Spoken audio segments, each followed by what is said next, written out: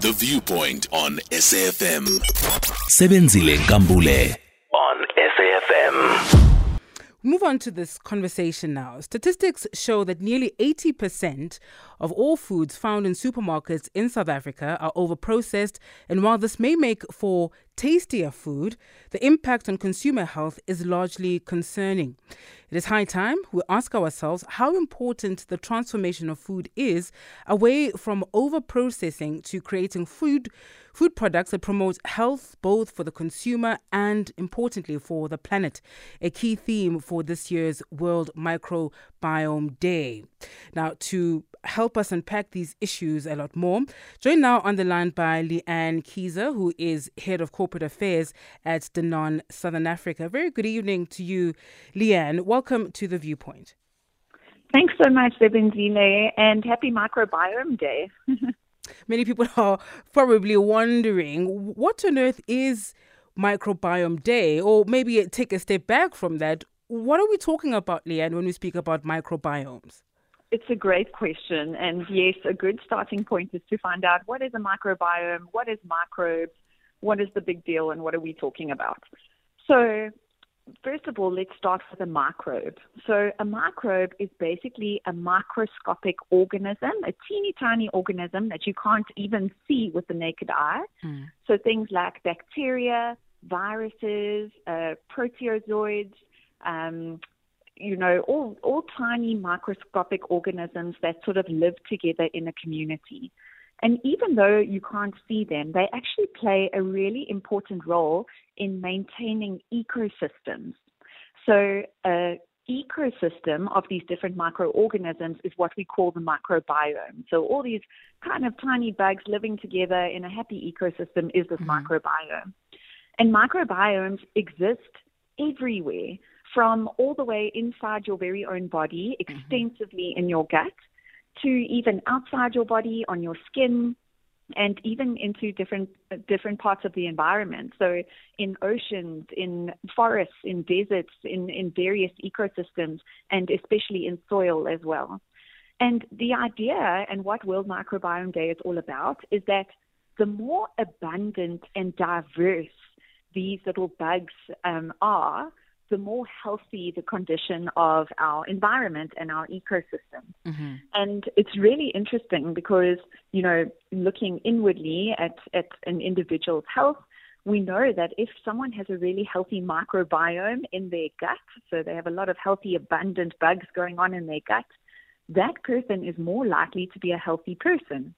And similarly, in our ecosystems and in our environments and so on, if we know that we have abundance of these microbiome in our environment, it means that the environment sustainability is in a better place. And so holistically, that's what World Microbiome Day is all about. It's all about celebrating these bacteria, these bugs in the microbiome, and raising some awareness for them, because even though you can't see them, they're really important, and we need to protect them. I'm glad you say raising awareness, Leanne. And in my intro, I spoke about highly processed foods.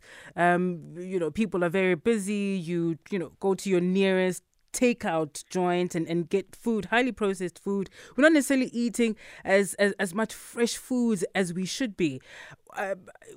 Just in terms of awareness broadly, but some of the issues that we should be concerned about as a result of this on a day such as this, what would you say we should be looking at, and how do we get the message across to people really to understand what we're putting into our bodies and the sort of damage it might be having? Yeah, absolutely. And the theme for this year's World Microbiome Day is actually all about the microbes in food and what do we do with that. So, the more expensively processed your diet is, it means that the more natural components have been removed from your food. And, what is the impact of that on your gut is that your gut health and your gut microbiome is probably compromised. You probably aren't having as many diverse, healthy bugs in your digestive system as you really should. And so how do we change that? There's really a call to action for eating more of our less processed and fermented foods as well. So what are those? Fermented foods are, I'm sure the words yogurt and mass sprung to mind for you when I talk about fermented foods. So foods that naturally undergo a fermentation process that brings the food to life. So those ferments actually means that there's live cultures in your food. And when you eat those live cultures, that helps to actually enhance that microbiome in your gut. So that's a really good start, is to start with fermented foods like yogurt and mice. But another good way to help support your gut microbiome is to focus on high fiber foods as well. Mm-hmm. And those are typically your foods which are fruits and vegetables. And so, just thinking about the types of foods that we're eating a lot of as South Africans, unfortunately, fruits and vegetables isn't one of them. When we're looking at these overly processed, sort of ultra-processed diets, fruits and vegetables are really suffering as a consequence. And in a country such as ours, Leanne, I mean, there are other parts of the world where fruits and vegetables are quite expensive. I don't think South Africa falls into that category. We generally are able to, in most cases, access some type of vegetable or fruit. Is that trend changing? Why is it that we're not consuming vegetables at the level that we should be or could be?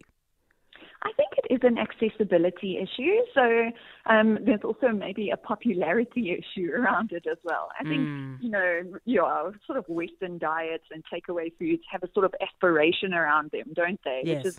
Which is disappointing and backwards, because really where we should place our aspirations is around unprocessed, like whole foods, fruits and vegetables, because those are the foods that are really delivering the most in terms of their nutrition credentials.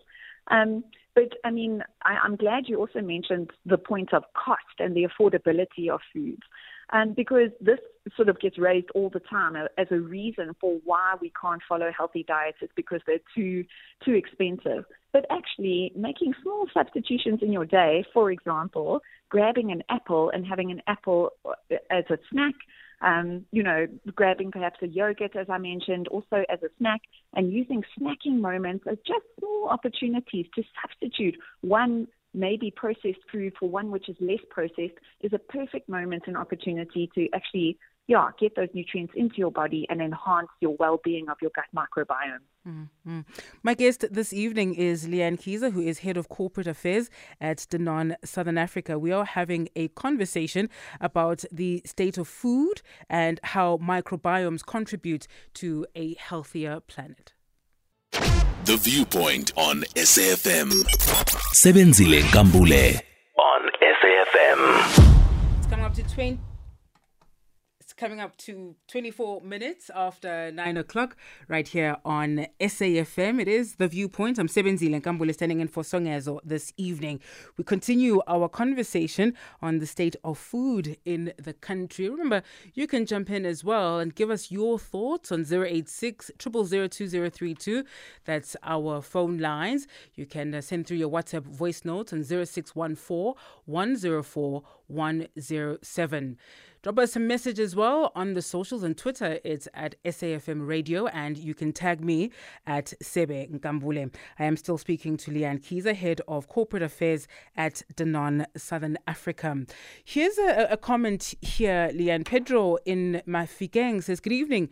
This topic is necessary and of the utmost importance because processed food is detrimental to our health. The business is solely interested in money making instead of a balance of both. As an alternative, perhaps people should start doing mini gardens or small scale farming as individuals and organic food free of harmful chemicals and elements. A message there from Pedro.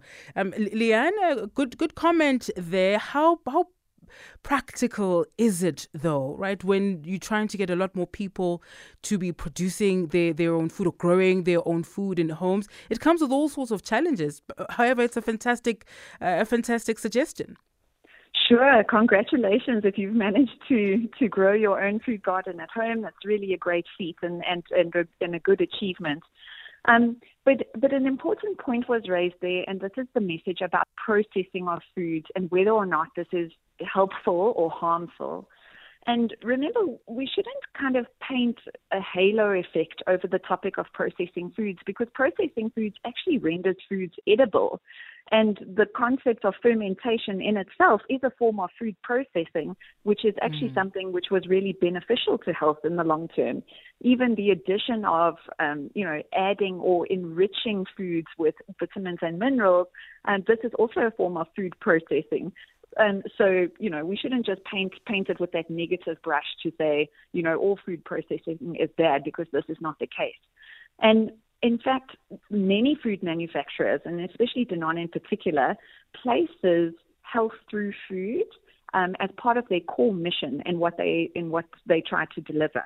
And so what it means is that we are continually studying food and nutrition research so that we learn more innovations and ways of enhancing the health credentials of food. I have a really cool example that I can share with you of this. But in Paris, Danone has actually opened a brand new research and innovation center, which is all about this, trying to stimulate more ideas for how we can encourage more health through food. And one of the things that they've developed is an artificial gut. So using artificial intelligence, they've basically simulated a human stomach. And then using this human stomach, they apply different foods, for example, a yogurt with perhaps some live cultures or probiotics in it.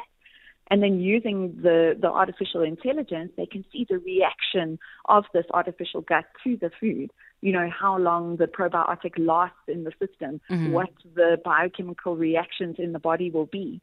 And some exciting developments have come from that, because by applying certain live cultures, we can see things like improved digestive comfort. We can see improved digestion of food, which means that the nutrients in the food are more bioavailable to the body. And also, because there's an improvement in the immune system, 70% of your immune system is located in the gut. So because, the gut is then targeted with this live culture, we see improvements in immune system development as well.